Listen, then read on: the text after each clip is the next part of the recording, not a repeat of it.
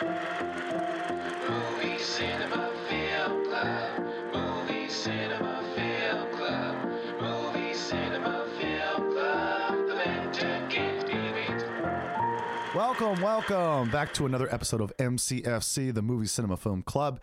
I've got my good people here. Brittany, say hello. Yo. Ian, what's up? Sup. So we've got two great movies picked by Ian this week. We've got Honey Boy and Peanut Butter Falcon. You know, we're going to get in those films and we'll let Ian take over in a second. But before we do, the way we start it is we talk about our dailies. The dailies, yes. Who wants to go first? Anybody have a daily that's like protruding out of their pants? I'll go. I'm so excited Brittany, about this one. Brittany. Yeah.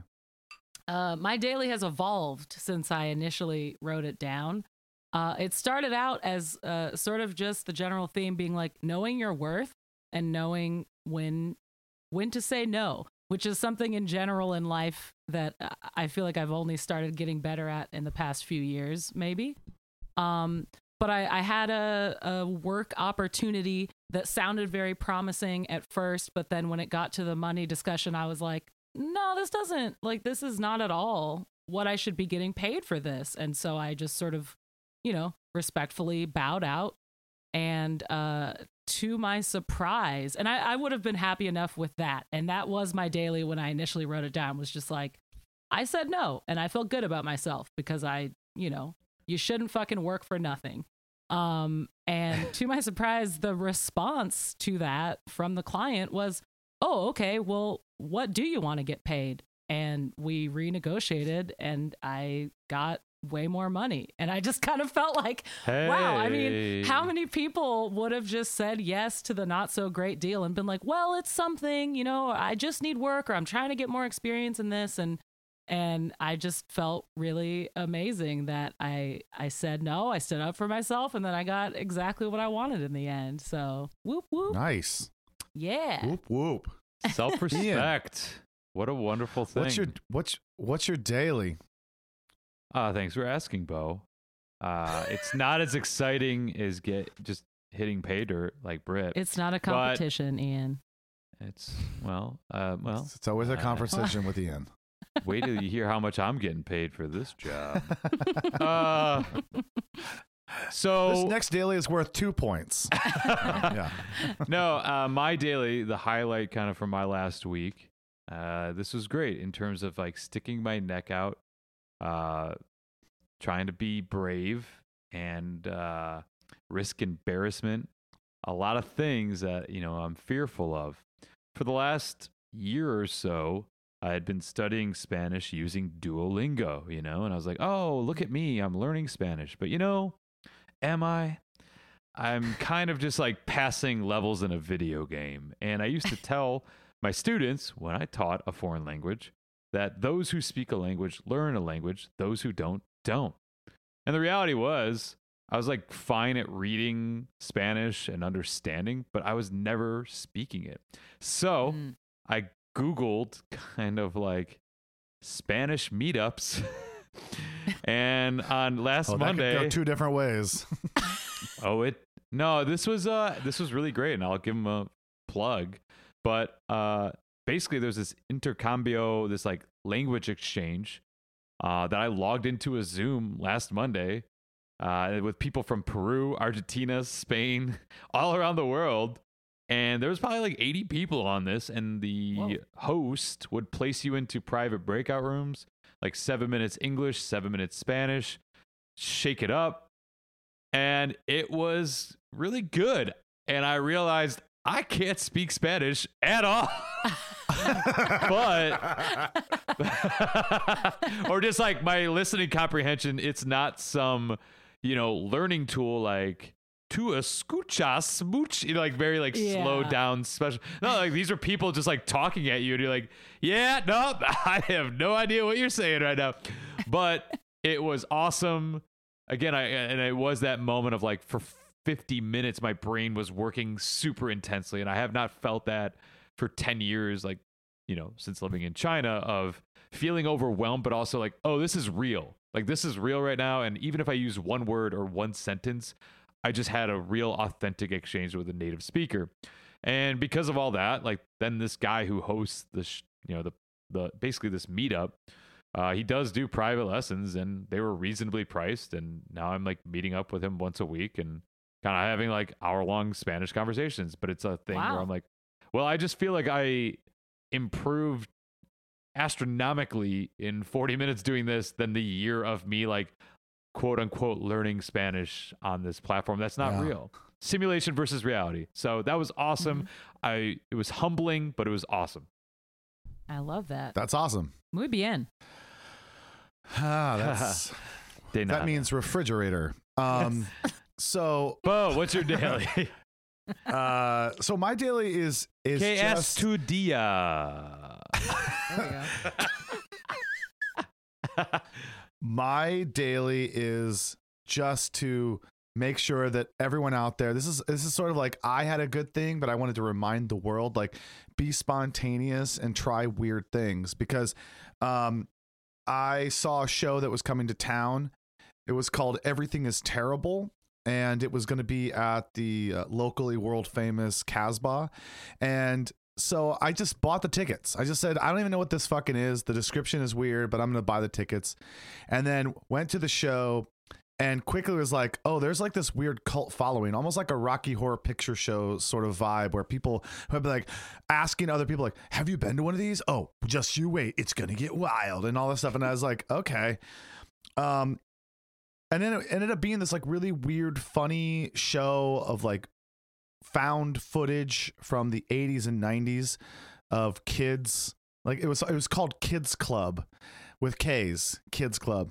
And it was just this weird mix of live action, like stage show with weird like costumes, and then like found footage from old, like, the best way I could describe it is like religious like propaganda, but it was trying to be like, you know, it's trying to be this amazing thing. And it's like one of them was like this guy, and it was so creepy, but he's like, I'm with you, I'm inside you, do you feel me? And it was just like, what? And then it cut immediately to like a puppet show saying something that was absolutely absurd, and then another cut, and it was just like an hour and a half of that insanity, right? And by all accounts, you'd be like, this is kind of hard to sit through in certain ways, but it's ludicrous.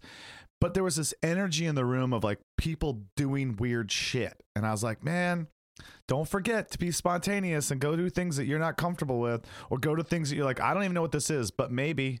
And so I just feel like if you can afford it, you know, it was only $15 or $20 a person. So it was like, it wasn't a huge investment, but it ended up being like this thing. I was like, I'm glad I did it. And I don't know if I would do it again, but maybe, I don't know. It was like, for $15, entertain me with this absurdity kind of thing, you know?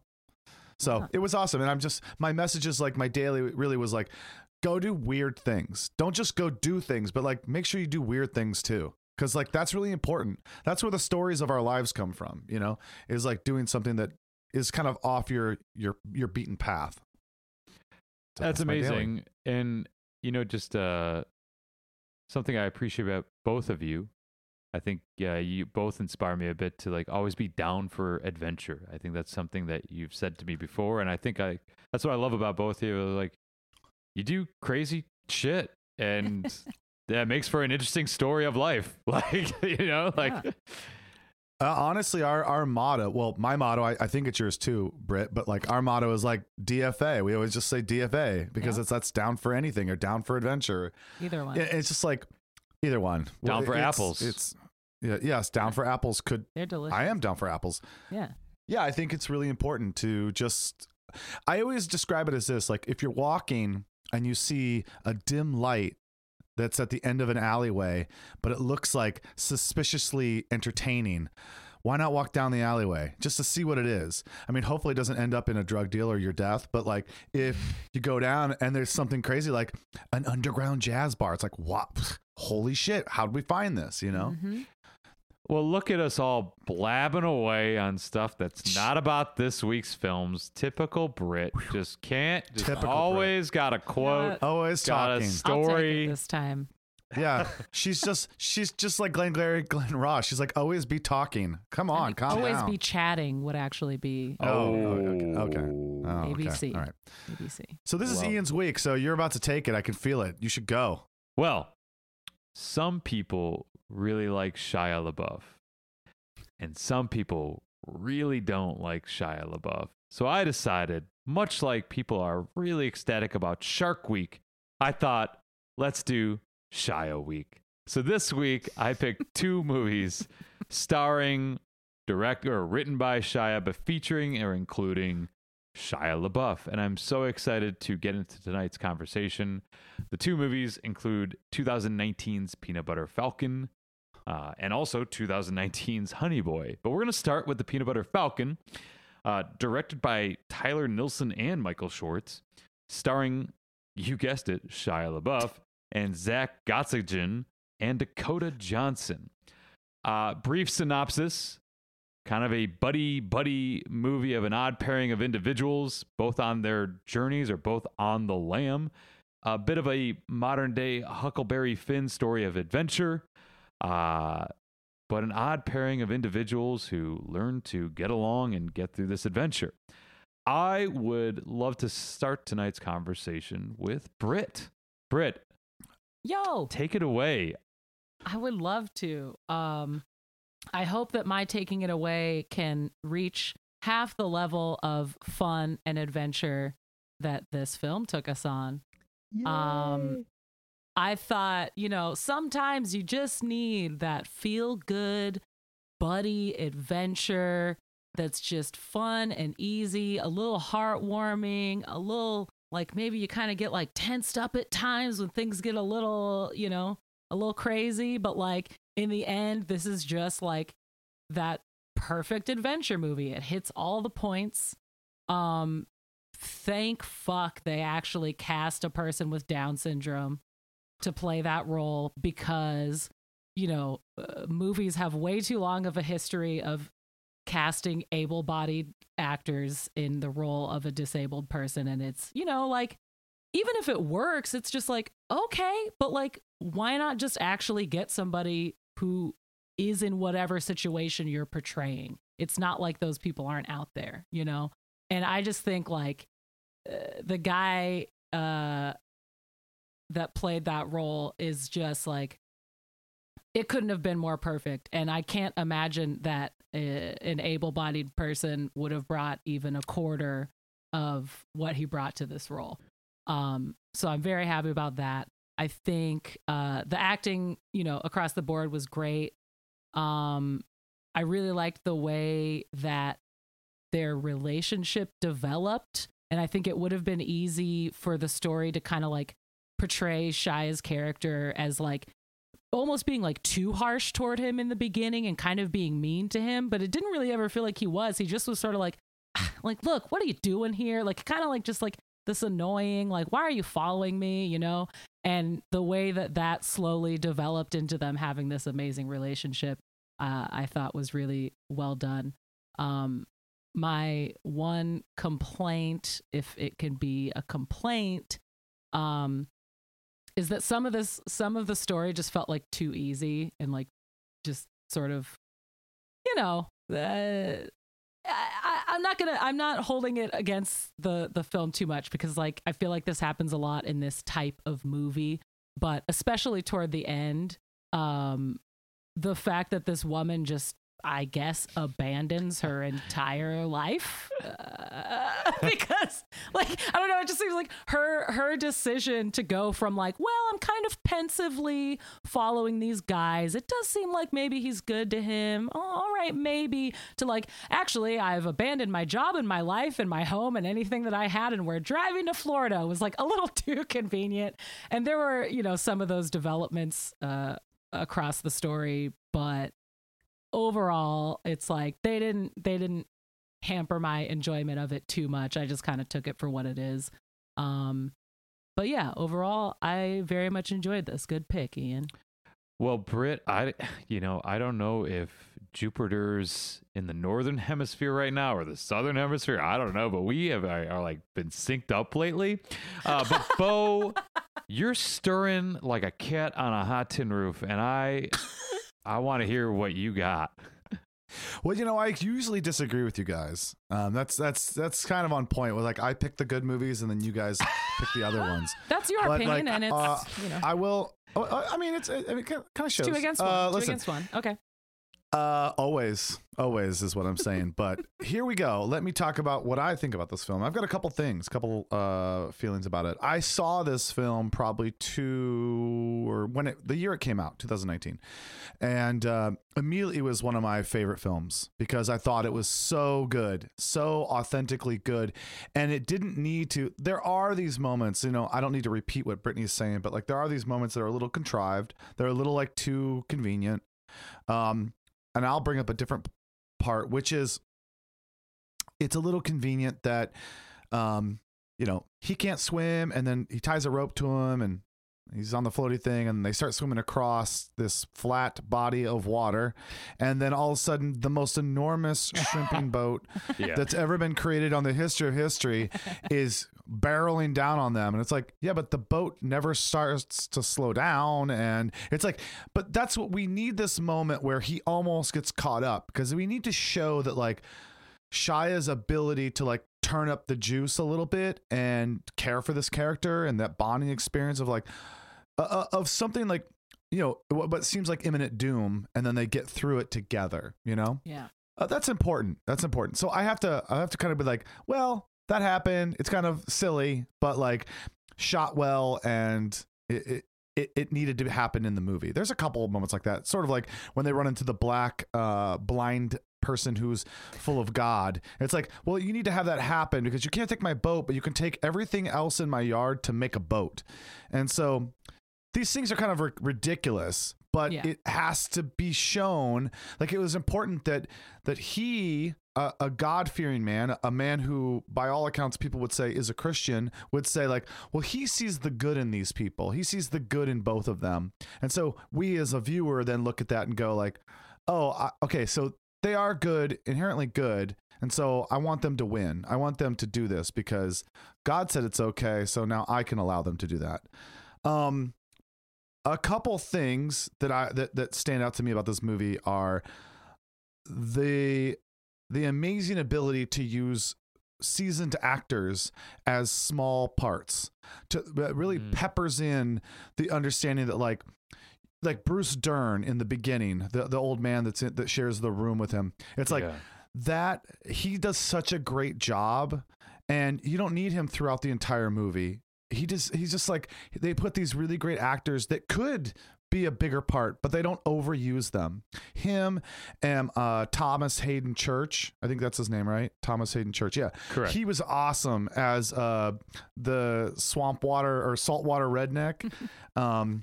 Those parts were great, wonderfully written for those people. And I just thought that this movie did a great job, kind of piggybacking on what Brittany, but like, I didn't think it felt preachy or it wasn't pandering. It didn't overuse the fact that like, oh, people look at this person like they're not as equal.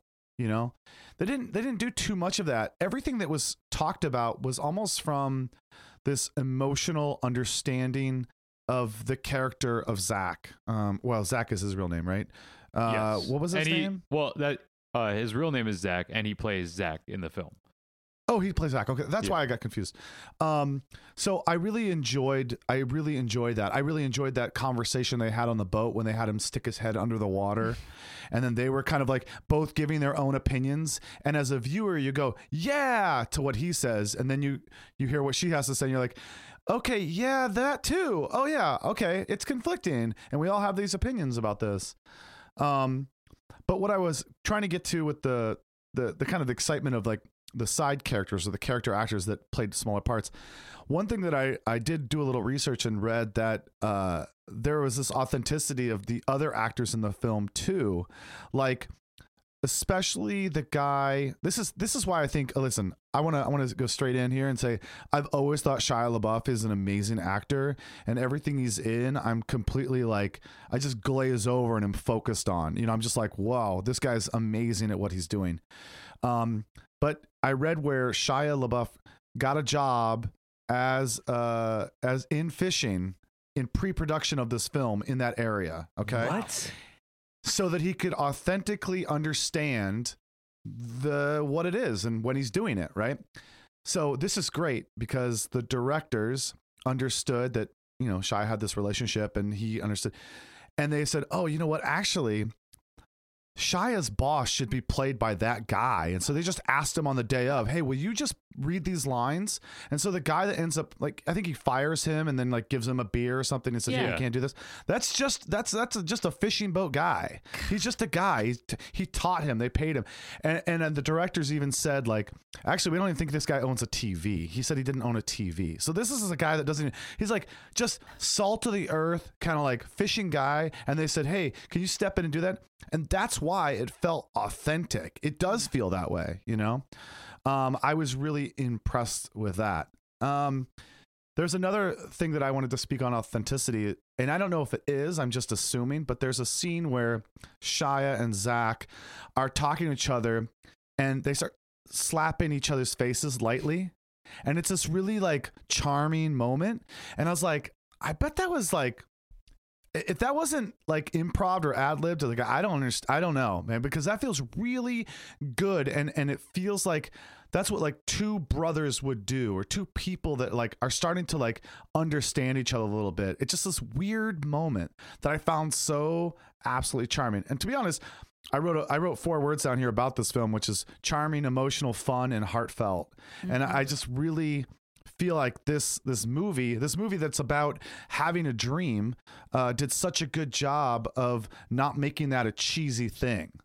I also read where Zach has always wanted to be an actor his whole life, and that the directors met him at like a camp where people could, like, creatives could meet, people both with and without disabilities of any sort.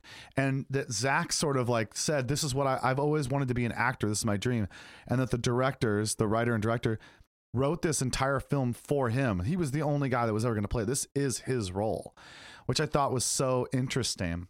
And that Zach ad-libbed this one line where it's a great line in the movie, but he goes, what's rule number 1? Like Shia was like, what's rule number 1? And he just said party. And that was not written for him. He just said it. He just said rule number 1 is party. And he's like, no, it's not party. And he like turns around. He's like, it's like, stay, keep up kind of thing. And I thought, like, that's amazing. That's amazing. I really liked the soundtrack of this film. Also, I thought the soundtrack was so good, and it felt like it fit the movie so well. And then last tidbit, and I'll leave you alone. The last tidbit is that the director actually played the songs that they wanted to use over and over again. There was one guy they paid to hold a beat, like a boom box, and they would just play the song over and over again while they were getting set up. And then when they went to film, they turn off the music, and then the music was supposed to be like their understanding of what this scene was supposed to feel like. And I was like, wow, what an interesting idea. Who knows if it really worked, but it felt like each time you're like seeing something like, this music is perfect for this scene. I just thought it was, the music was great. The music was great. Yeah. All around, I mean, like I said, I watched this in 2019 and I recommended it to a lot of people. And then, you recommend it so much and then you go like, okay, there are other movies, and you kind of forget it. So watching it again, I already having seen it, you don't expect this, but like I got emotional in certain parts because there are certain places where I'm like, God damn, Zach's honest to God, like his acting, but his delivery is so good and so touching that like it made me tear up a bit. So yeah, he's amazing. I hope to see more of him. I'm glad. For a moment there, I thought you were going to zag and say how much you thought it was cheesy and it was so ridiculous and this would never happen. No, I'm glad you both enjoyed it. I mean, this is a unanimous thing. I love this as well. And I've, to your point, Britt, I was like, my notes are, sometimes you just I want to feel good. Like, I want to feel good story. Like, you kind of need that. And also to your point, Bo, too. Yeah. One thing I loved, and you described it really well, there are so many seasoned actors in this film, but at no point do you ever stray. This is Zach's film. And he is the protagonist, and there's never a moment where no one steals the movie from him in a way. Like, there's a great supporting cast of veterans, but like he's leading this film and he's doing an incredible job. One thing I had two main points before I get into that about the realism of this again, and kind of like some backstory stuff I was reading. You know, there was such an authentic bond between Shia and Zach that like, and there was one scene in particular, like I got choked up where they're on they're on the makeshift raft again, the Huckleberry Finn thing. And Zach puts his arm, he like pats Shia on the back, and Shia's like, he's crying pretty intensely. And I saw him doing an interview about this. Now, right around this whole time, Shia has just gotten arrested for public intoxication. Like, he was falling apart in his real life, and he was in rehab, and all his like people around Zach were like, "Don't work with this guy; he's a jackass." And Zach's like, "No, he's a nice guy. He's really nice to me," kind of thing. But all these people were telling him not to work with him. Zach apparently says to Shia, like, "Don't ruin my one chance. Like, this is my chance of having a real movie." And like right before that gets shot, and Shia is like crying to him, like as like person to person. It's like, "I'm sorry, man. I'm messing up. I know it. I'm a mess up." You know, and what he didn't know was like the directors were just like rolling the camera, and Zach just like truly authentically like, "I love you, man. Like, I got you. We're gonna do this." And Shia breaks. And that scene was like it, and that was like, holy wow. Like, and they just happened to have the cameras rolling a bit. But Shia's talked about like, this guy saved my life. Like, he's like, Holy he was like, shit. I've been sober for 2 years kind of thing. But like meeting Zach, and they've done so many interviews, but like you could see it in that scene. Like, and he's like, that wasn't method shit. Like, he's like, I was pouring my heart out to this guy, and he just like lent a hand of comfort. Like, "I love you. I don't care like what people say about you. Like, we're gonna do this movie." And I was like, "Oh my god," because you could see it on that raft. Like, that wasn't like a fake. Like, Zach was like, Yeah. So anyway, that being said, again, I loved their dynamic. I loved what the directors got out of that, but just how real it felt. But the two quick notes I want to just add to everything y'all talked about, why I love this movie so much. Two things. I think two themes that were present were, one was just play and adventure. Like those scenes of them carving up the watermelons and like fighting and boxing and the food fights and everything that they were doing that was created by them. These memories, these experiences that are not being consumed, you know, and again, I'm kind of pivoting on my own thoughts of like kind of some sadness I feel sometimes when, you know, you just like, you know, people just suck up whatever TikTok video or whatever and just like mindlessly go through things that create entertainment, but you're not creating that. Versus we are creating these experiences, we are creating a life. And there's something so beautiful about it, like from all of our own personal lives, like for y'all, like going to this show or doing this adventurous thing, like you're participating in this, but you're like also adding to it. And I think so much is like really lost of that disconnect from any tool that just gives it to you versus let's be creative, let's be imaginative, let's play. And I know that's something, Bo, you talked about when Kage was in town of like, just play. Like we all like kind of lost that. And I think with Dakota Johnson, that character, which I agree, it is unbelievable that she's like, yeah, but like I'll throw away my life and all these things to be with these people. But like she represented that person that got that office job and that 401k and that health insurance plan, all the things that create safety, which are important, but that she lost that disconnect with like real joy, innocent joy. And I thought they did such an amazing job of like exemplifying that and like what it means to be alive, you know? And oh, I mean, that beach scene where they're like throwing down the moonshine and just like, and the other thing that I wanted to comment that you brought up, Bo, about, you know, the scene where again, which I thought was really powerful, where he's dunking his head under the water, like hold your breath. And Shia, you know, he uses the R word, you know, I won't use it, but whatever. And she's like, I would never use that word, but he's like, you're treating him that way. And I thought that was so powerful. And the other thing I just thought that this movie was really inspiring was just about limitations and the way we all limit ourselves, whether that's with ableism, whether that's in any part of our life. And one thing that came to mind years ago, I remember hearing a really amazing story on like Radiolab about this blind guy who they call like Batman. You probably have heard this story, but I've heard it. Yeah, he like rides a bicycle. He goes hiking. He was born blind. He's like never seen, and they call him the Batman. And he interacts with space like a bat with echolocation. He clicks like a bat. But the guy is like in like a city street riding a bicycle. Like you would never know he's blind. But he talks about like when I was growing up, everyone's like, you're blind. You can't do that. Don't walk across. Don't go to the street. Don't check the mail. Don't do these things. And he's like, you could do if you set your mind to it. And that's why, again, I agree with you, Britt. There's so many moments that are a little too easy, a little too cheesy. But you know what? I thought too, like the whole movie is fantastical. Like the whole movie, it was consistently like, yeah, of course he can't hoist this guy up over his head. But the entire thing is, yeah, I mean, the boat scene, there's so many scenes that like are a little too unbelievable. But it was still in the realm of, it felt like kind of like I think like Gabriel's, there's this one author that like magic surrealism kind of thing. Like it felt like we are it was intentional.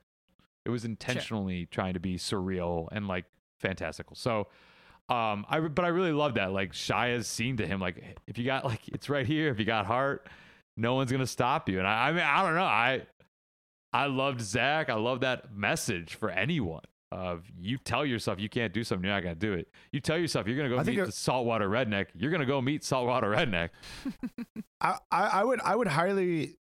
I would challenge anyone to watch this movie and not find it to be heartwarming. I think if somebody doesn't like this film, I'd really love to hear why, because it's like it does do so many things right. If you don't like Shia LaBeouf, that's okay. You're still gonna like this movie. If you don't like that idea, as you were talking right now, Ian, I was thinking about any movie that ever had a moment where there's a car stuck on railroad tracks, right? But as a movie watcher, you don't hear anything. And it's like, oh, the car broke down, and then all of a sudden, out of nowhere, wow, and it like blasts the fucking. It's like you didn't hear that or see that train coming for the last 4 minutes. That's impossible.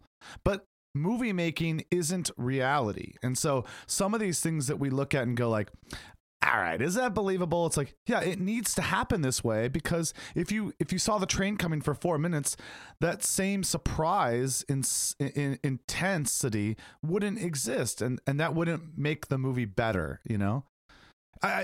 That's just one example, but I think that's why I think this movie works great. Is like the moment where the shrimp boat is coming. It's like, yeah, in reality, you would see that boat coming for a long time. Yeah. But it needs to happen in this way where it's like, suspense all of a sudden out of nowhere. It's like you have to have that, Yeah.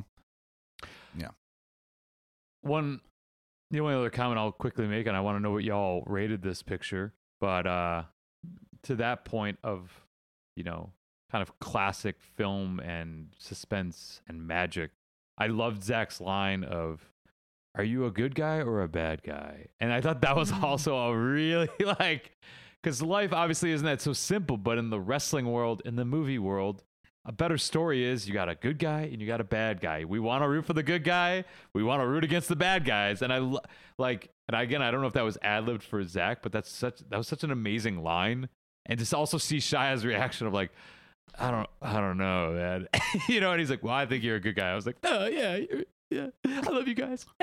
But Brittany, final thoughts, or what did you rate this picture? I don't think I have any final thoughts other than I'm really glad I watched this. And my rating is a firm 8.5. Ooh. Hell yeah. Bo?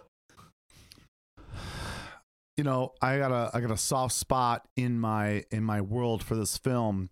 It's one of those things that in the 2 times I've watched it, it made me feel a special something about the excitement of going for your dreams, right? Because that's what this is about. This is about having a dream and going for it. It doesn't matter who you are and what limitations that you personally think that you have and why you can't achieve it. It's about saying like, yeah, I have that thing. I'm not going to act like I don't have this limitation, but I'm still going to get the dream.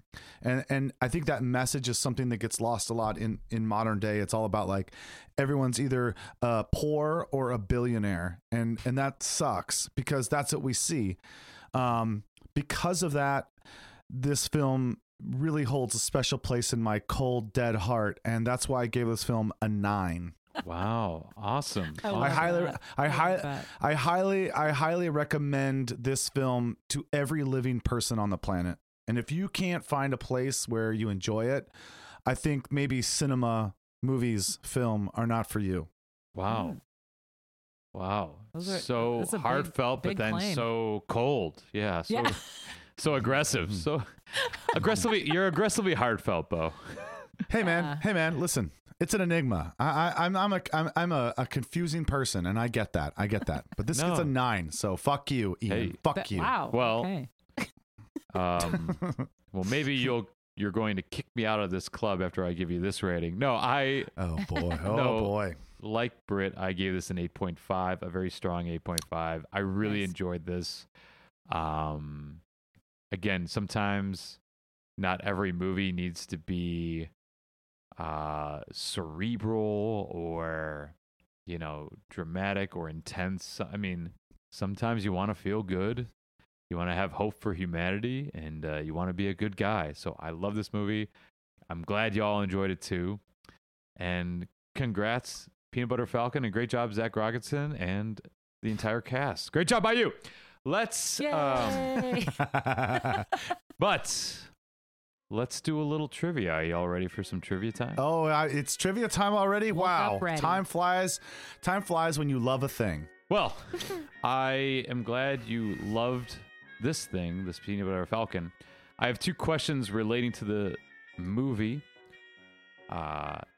Remember, first one to raise their hand and answer correctly. This first question, you get 1 point. Good luck, Britt. Good luck, Bo. Are you ready for your Thanks first question? so much. Yes, I'm and ready. thank you for saying my name first. I'm glad you believe in me. I believe in you. I believe in God. Tenacious D 2002. Anyone, anybody. We're old. No, it's okay. So, in The Peanut Butter Falcon was the highest grossing independent film for 2019. It was a surprise hit in the box office. Now, you might be asking yourself, how are we defining independent film? In essence, any movie that was not produced by a major Hollywood studio.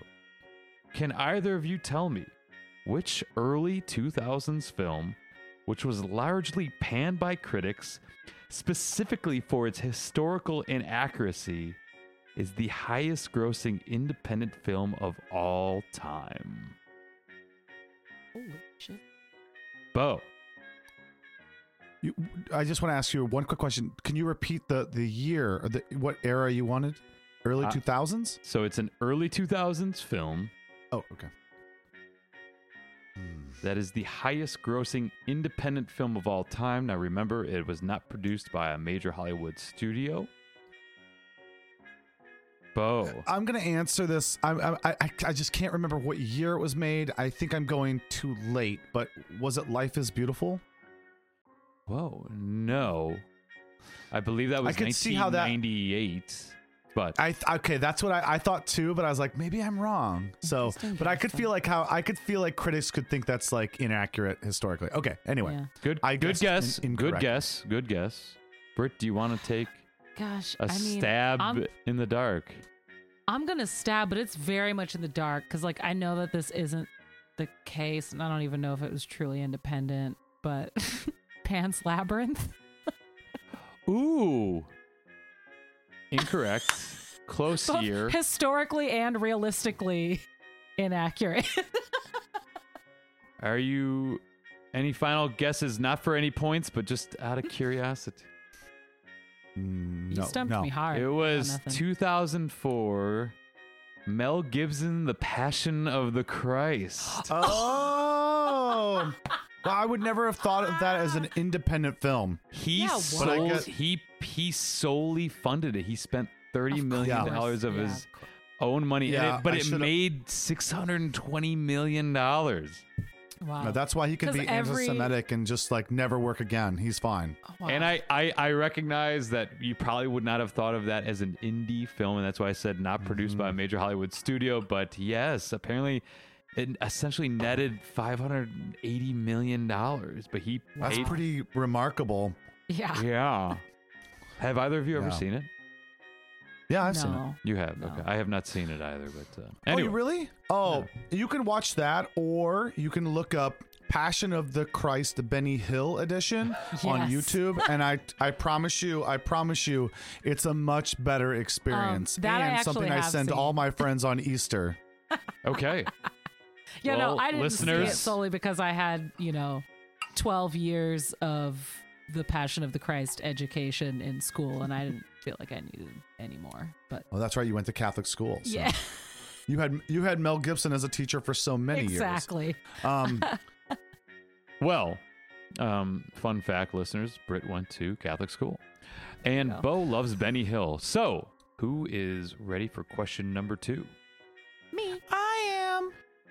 That's the spirit. For 2 points. Question number 2, also relating to the Peanut Butter Falcon.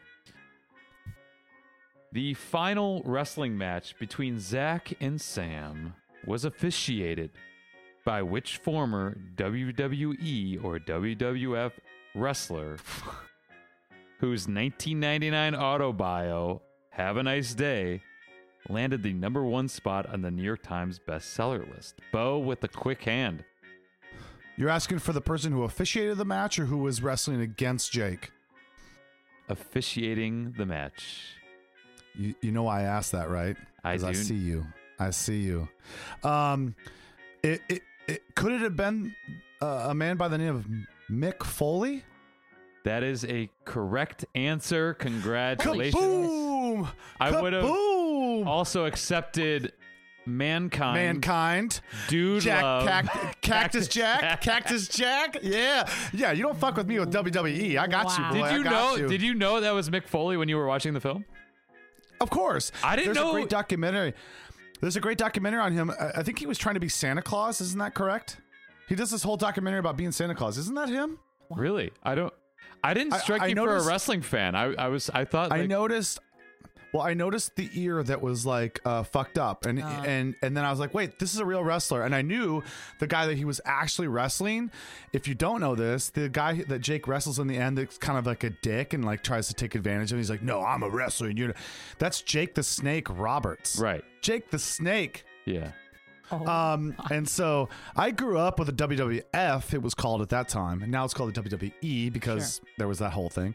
But like, yeah, Mick Foley is him, and he went by several names: Cactus Jack, Dude Love, and Mankind. Well, congrats, Bo, on getting the second trivia question correct. And Thanks, Dad. No problem. I'm very proud of you. I'm proud of you too, Shia. Are you a hero or a villain? I'm gonna make a movie about you. Well, as you know, this is Shia Week, and our second movie for discussion tonight is 2019's Honey Boy, directed by Alma Har'el, starring Shia LaBeouf, Noah Jupe, some other people like Lucas Hedges. and FKA Twigs. Got it. And brief synopsis. Essentially, Shia LaBeouf wrote this script while in rehab about his childhood and what he experienced growing up with an alcoholic father. Mm-hmm. Bo, Yes. I would love you to start tonight's discussion of Honey Boy. Thanks for picking me this time. It seems like you picked her and then you picked me. Is this a pattern? I I want to say first off that I really appreciated this movie's confrontational, I guess, approach about not only the hardships of being a father, but the vulnerability of being a father and a son. And I thought this movie did that well. I thought this movie was tightly acted. I mean, everybody in this movie was really good at what they were doing. And I think to talk about a story of fatherhood or maybe if it's about being a son, and the effects of what that means and how we reflect on our own trauma on others, you know, that's a tough movie to make. It really is. And I think it's pretty aspirational for Shia LaBeouf to actually write this film. Okay, I was about to say but I don't mean but necessarily. No. I just feel like this Honey Bo. It's sad. Honey Bo. No. I just feel like this movie, it's sad but honest, and really I feel like it ended up being in some sick way a love letter to the truth that as hard as it is to be a good parent and a role model, it can be like a little depressing. But that there's this like I said, there's this love letter, which is like even a little bit of trying is trying, and it's kind of sick. It's kind of sick. I think this movie does a good job of showing like how sick love can be sometimes. Especially from a father to a son, or from a parent who doesn't know what they're doing or has got their own garbage. They're carrying their own weight, and then they're trying to raise a child and give them the best setup. But the truth is that everyone brings their own shit to the table, and that can be really destructive. But it seems like, and I say this because the end credits have promising and nostalgic pictures of the father. It seems like what Shia is doing, what Shia is trying to say is like, yeah, it's not perfect, it's fucked up, but like I still love my father. And he fucked me up, but it's like, and to me, it's like, I don't know that I've seen that before. I don't know that I've seen this thing. It's like, this relationship is really ugly and disgusting. And by all accounts, as an outsider, you would say this is so not healthy in every way. But then he still ends the film with this idea that like, I love my dad and look at him in all his glory. He fucked me up, but like, I still love him, which I thought was really interesting. A couple things I really was impressed by this movie is a lot of times people try to tell stories over several generations or several, decades. But this film did a good job of mirroring in those decades difference. So you've got like him as a young boy sharing a room with his father, and then later he's in rehab sharing a room with this other person, sort of knowing that like this is so similar, looking over and being like, I still have to share a room with this person. And then him in the pool, always finding solace in the pool at his motel, in this shitty motel. But then in rehab, he's going in the pool and he feels so uncomfortable with it because he's like, I don't want to be here. I don't want to be in this pool. This reminds me of my entire childhood. And you think it's just like we're in the pool and we're going to move through this moment emotionally, but he was going through something else, which I thought was a really interesting thing. I wrote down a quote. I don't usually do quotes at all, but Sheila O'Malley from RogerEbert.com, which is, a great, like, kind of like middle point for reviews. She wrote, sometimes it's not clear if what's happening is real, a memory, a nightmare, or a scene from one of Otis's movies. This is what trauma can do, how flashbacks can operate. And then she goes on to say, the performance is so good, so in the trenches, it feels like it's an act of channeling rather than mimicry or even imitation. And I felt that. And that's why I wrote these words down, because like I didn't know if this was like, at some point I was like, is this a movie or is this him just like working through therapy? Because this feels like Shia LaBeouf working through his trauma, his issues with his own father, and that it was more that than it was actually a solid movie through and through. I kind of want to like combat you a little bit, but I don't know what you're gonna say. So I want to know what you have to say, because I kind of feel like I have my own opinion about this, and I kind of feel like maybe you guys are opposing me a little bit. So surprise me. Oh, I mean, now I just feel confused because I think I pretty much agreed with everything you were saying so far, but then you kind of, I feel like you gave us a cliffhanger of like, this feels more like therapy, but you don't know if that makes it a complete movie. So now I'm preparing myself for your 4.5 rating. But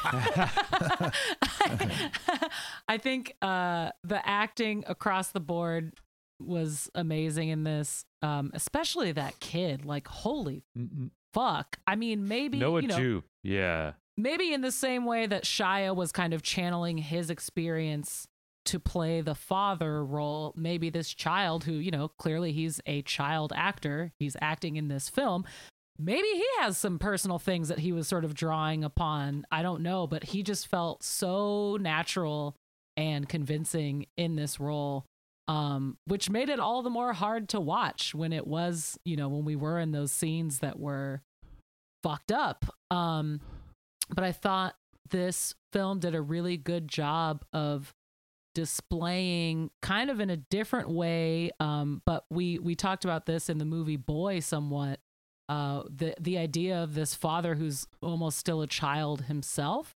And I think that in Boy, maybe that was more related to age and somewhat like his circumstances.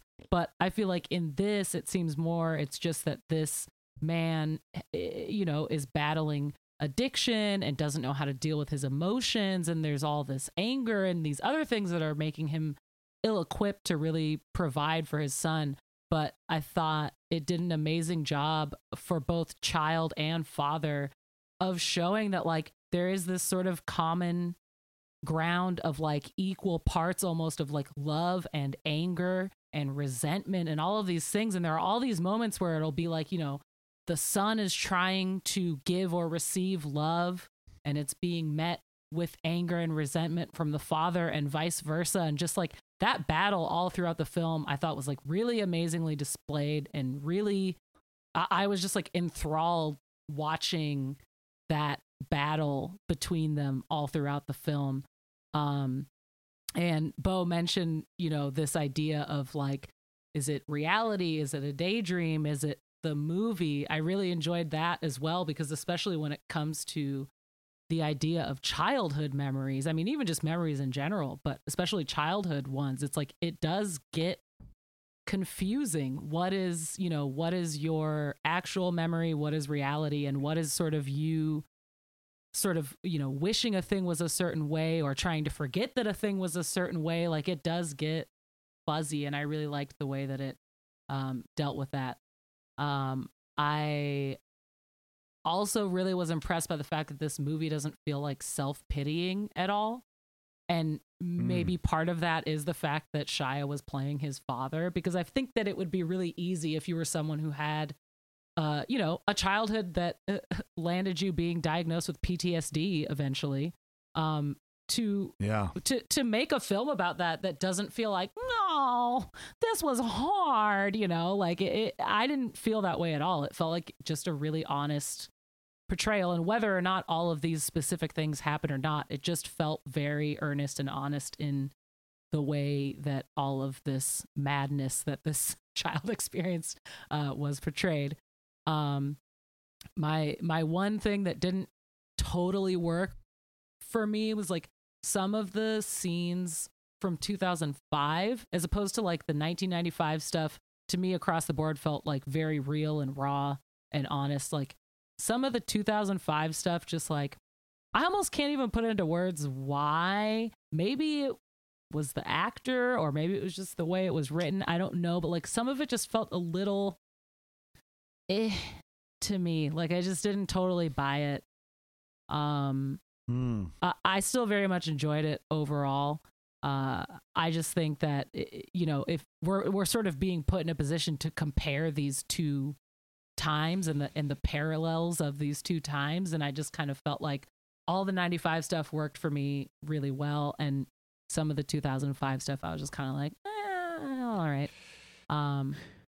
It's the lesser of the two stories. Yeah, I would agree Sure. that it's like it should be the minor part of this. Yeah, but I don't think that actor got the same amount of like juicy story, right? Because that trauma isn't happening at that time. You're seeing the backlash of that trauma, and it's not as exciting. It's not as like that child.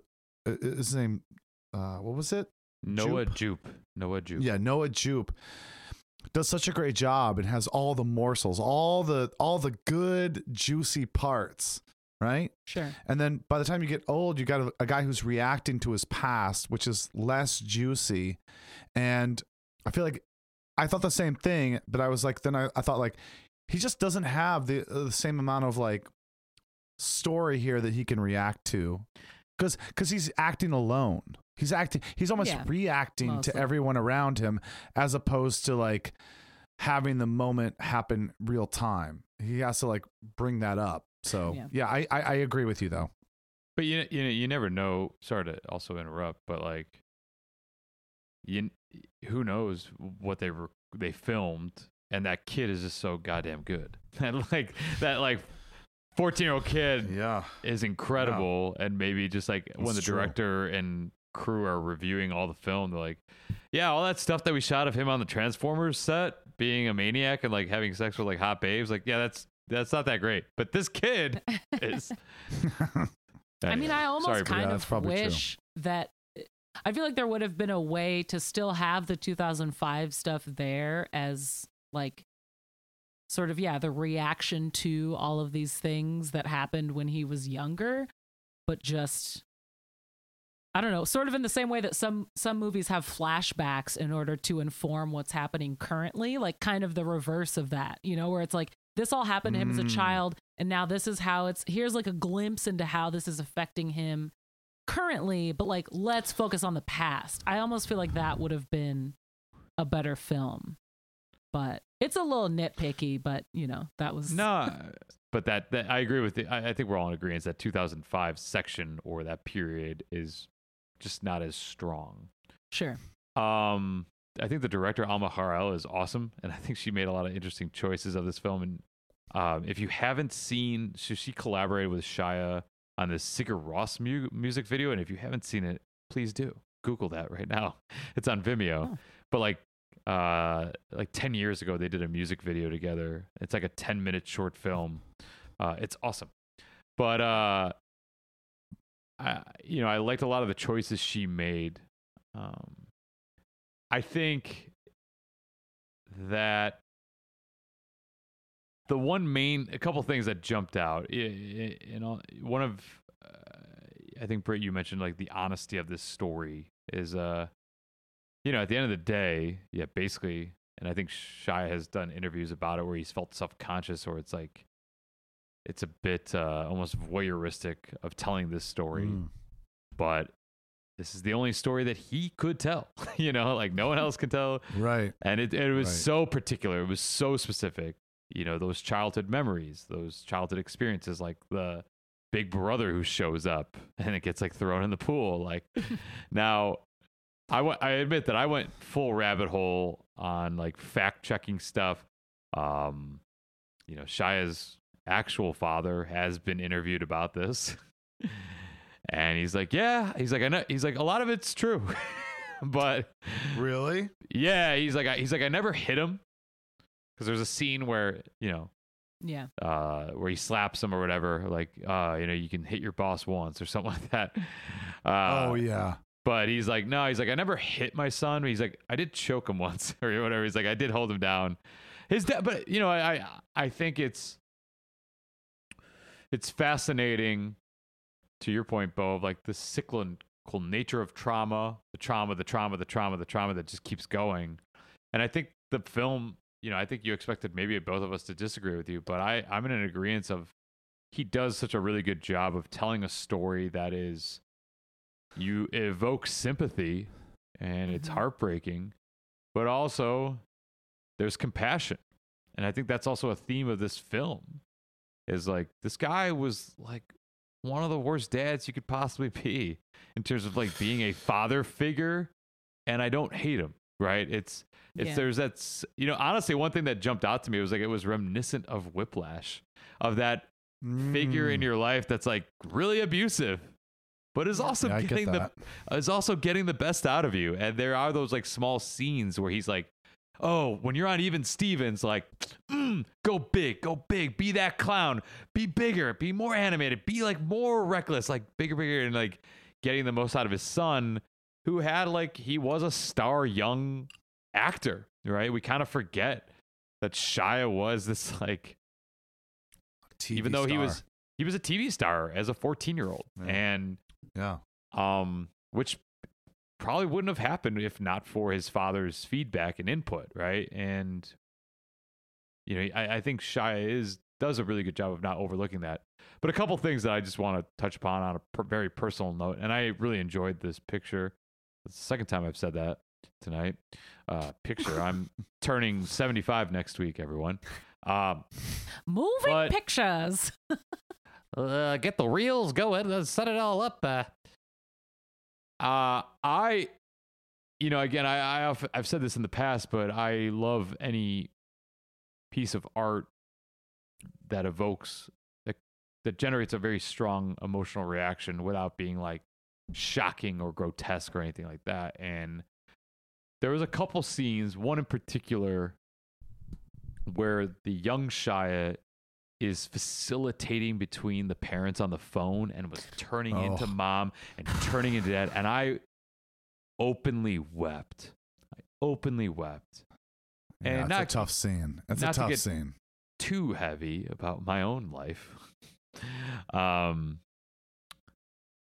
But that character talks about like, when he's in therapy, like, I've always acted. I don't know how to not act.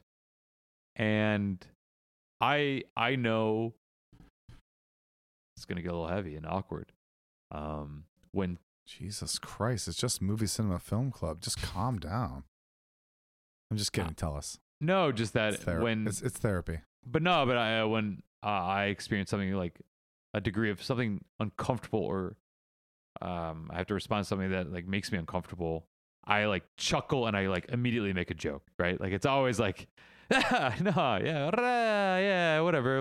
Don't worry about it, right? It's like, it's the last line of defense before actually getting at a heart of something real. Is like, I can always laugh about it. I can always laugh about this like pretty awful or just really difficult situation from the past or whatever. I just laugh it off. And I thought about that, like, that just contributed to my own personal, when he's like, I'm always acting. Like, I don't know how to not act. So I just, it was something that I thought it resonated very deeply with me. But, I thought this was a really raw story that I really admire someone sharing with the world. And however much there might have been some embellishments.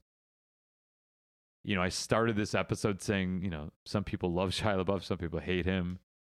I admit that I personally oscillated back and forth, because at times I really thought, him outside of film was kind of a jackass at times. But I left this experience having a tremendous amount of respect for him as a creator, as a creative person. And, I recommend this film to a lot of people. I think it's it's a story only he can tell. So, for sure. Very true. Any other thoughts or comments before we rate Honey Boy? One moment I just wrote this down, but like one moment that I was I thought was really charming was the moment where the young Noah Jupe and FKA Twigs pantomime this like baseball thing. Yeah. I thought it was such an amazing, charming like moment. And I haven't seen FKA Twigs in anything else, to be honest. I know she's a dancer. I've seen her in commercials and I've seen her dance and stuff. I know that she and Shia LaBeouf got into a relationship and then that ended really horribly.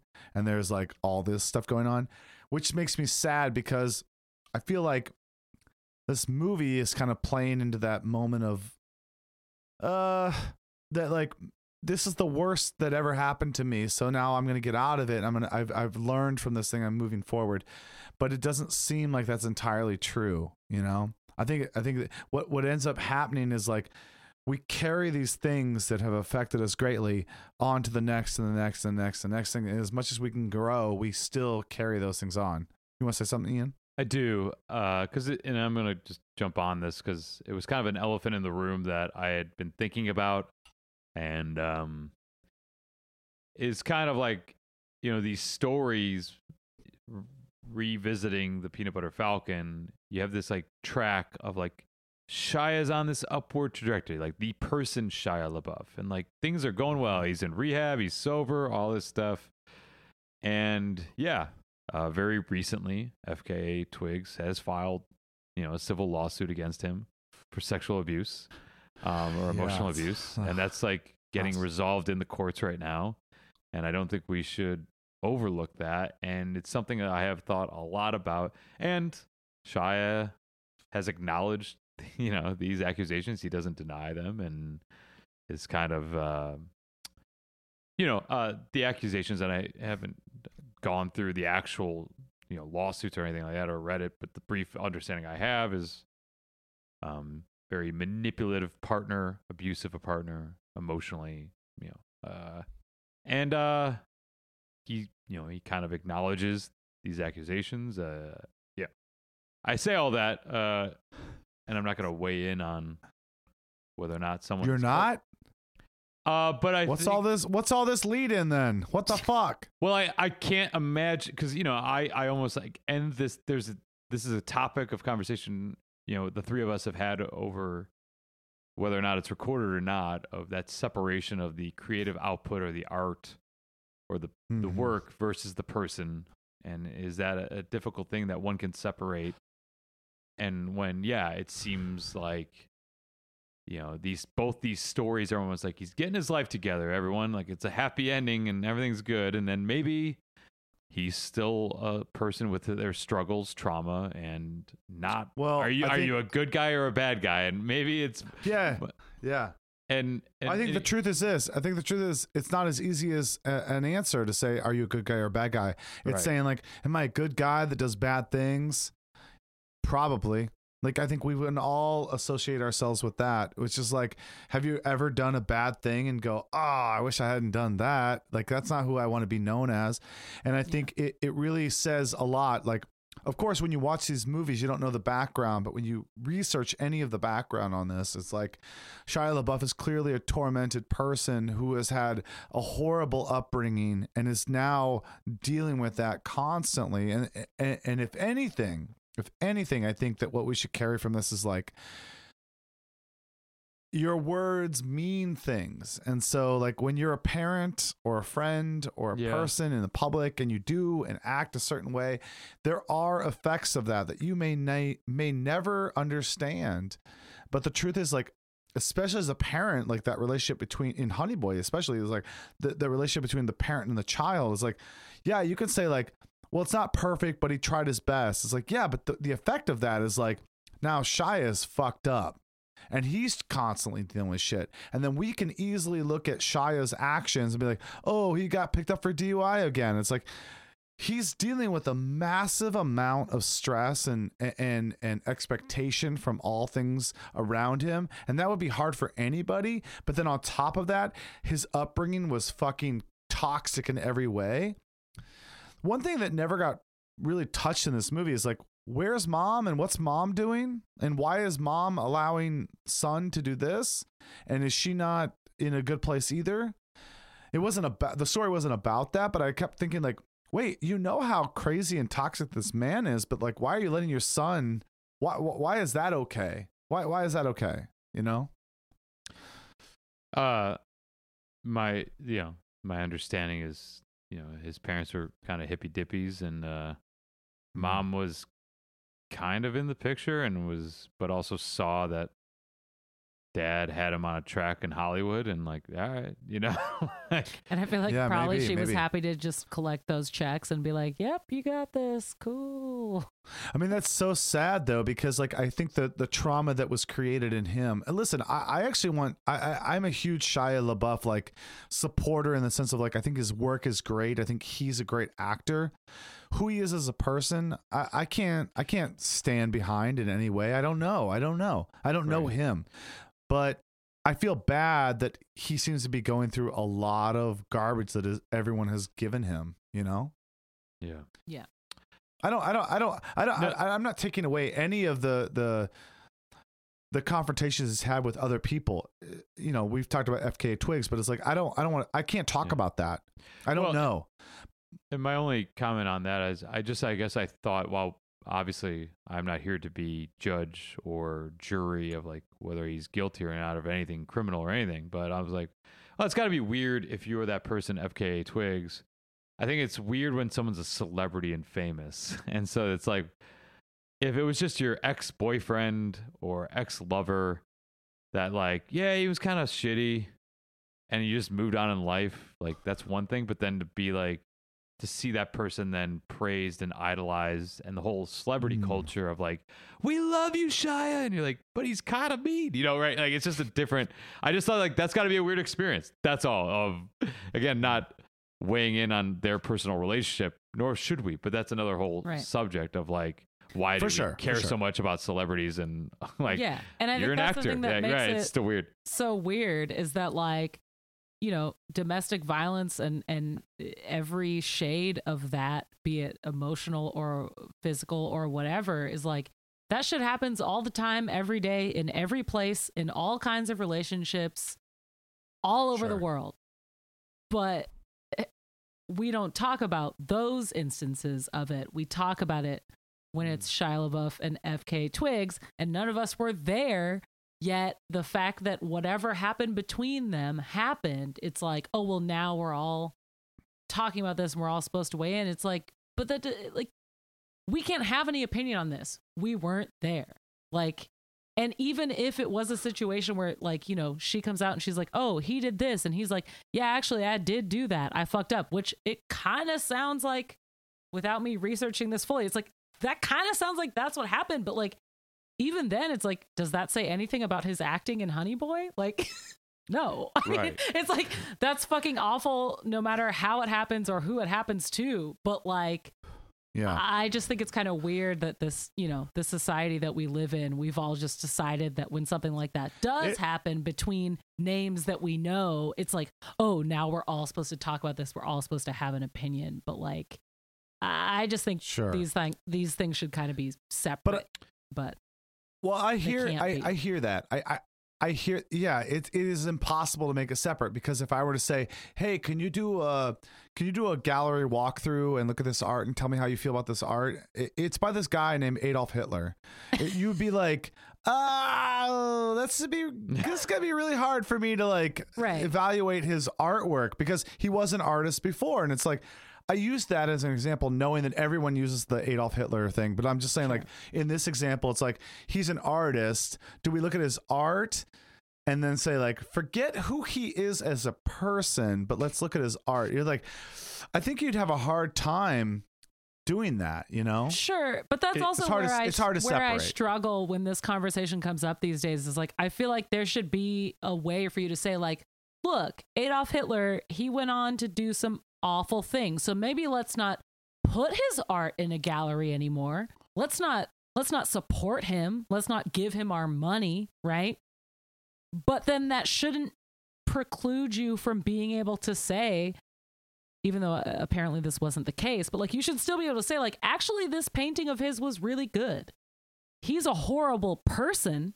He did horrible things, but like, this painting actually was nice. Like, well, and I feel like in this culture now, it's like, we're not allowed to do that anymore.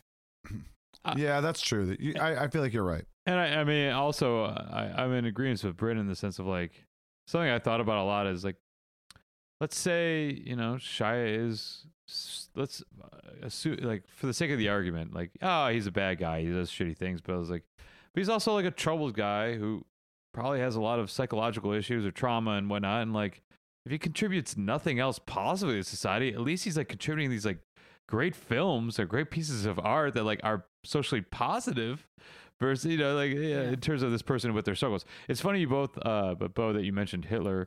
I'm gonna have a no. Tell me why that's funny. Go ahead. What do you got? Hitler.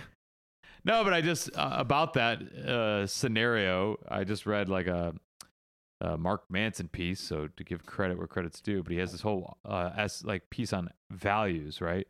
And so often we focus on goal setting, like set goals. But he's like, but like, what are you aiming for? Because it's like, it was awesome at setting goals. Hitler, like he actually was a failed musician that within 20 years time, like ran for political office and like created the greatest black spot in humanity that we've ever seen. But in terms of achieving his goals, like that dude was incredible, right?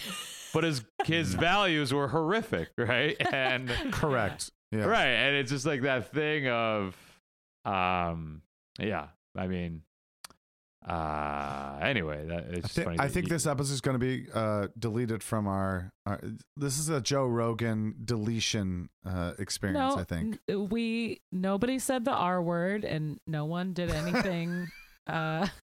See, but now by the time this comes out, Joe Rogan is 8 months ago.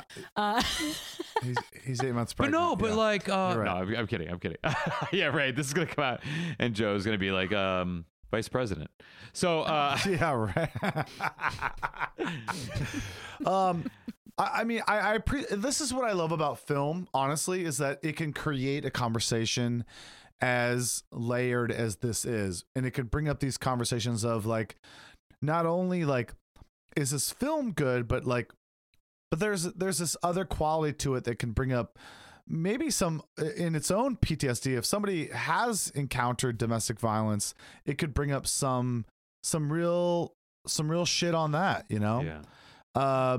So I'm not afraid to have that conversation. So I appreciate that about both of you and about this podcast is like, we can have that conversation. But also,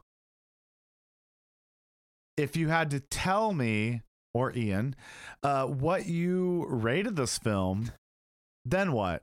Then where do you fall on that? Minus all the background bullshit. Yeah. What are you rating this film? Britt, what did you rate this film? Yes, minus all the bullshit, because that is real life and that has nothing to do with this film that we watched on a screen. Based solely on Honey Boy and everything within it, I gave it a 9. Wow. A 9? Yeah. You gave Honey Boy a bigger score than Peanut Butter Falcon. Yes, I did. Yes, I did. I'm gonna go. Interesting. Yeah, how come? Yeah. Well, yeah. I mean, because and I think that I do. This is just my own personal bias, but I think I give more importance, I guess, to something that I feel is like pulling off something that's really hard to do. And amazing acting and these sort of harder topics to breach. And I feel like as much as I was not, I didn't love as much the like 2005 side of this film. That was such a small part of it. And everything else in it I thought was really strong.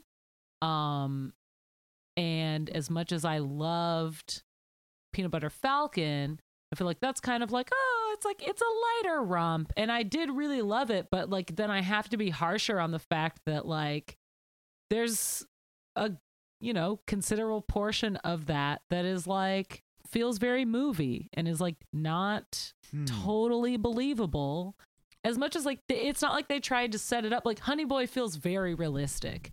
And it's not like Peanut Butter Falcon was trying to set itself up as like, hey guys, we're taking a trip down reality lane. I still felt that even within that, there were some things that were kind of like, come on. I loved both films. Hey. And like, am I gonna rewatch Honey Boy? Like, no, probably not. Would I recommend it? Absolutely. But I would rewatch Peanut Butter Falcon because it is that kind of just fun, heartwarming thing to watch. But like, that doesn't make it a better film. Well, Bo, yes, yes. I'm going to just shut you up right now because I also it. gave Honey Boy a higher rating than the Peanut Butter Falcon, and I gave it an 8.8. Yeah, you Wow, did. 8.8. 8.8.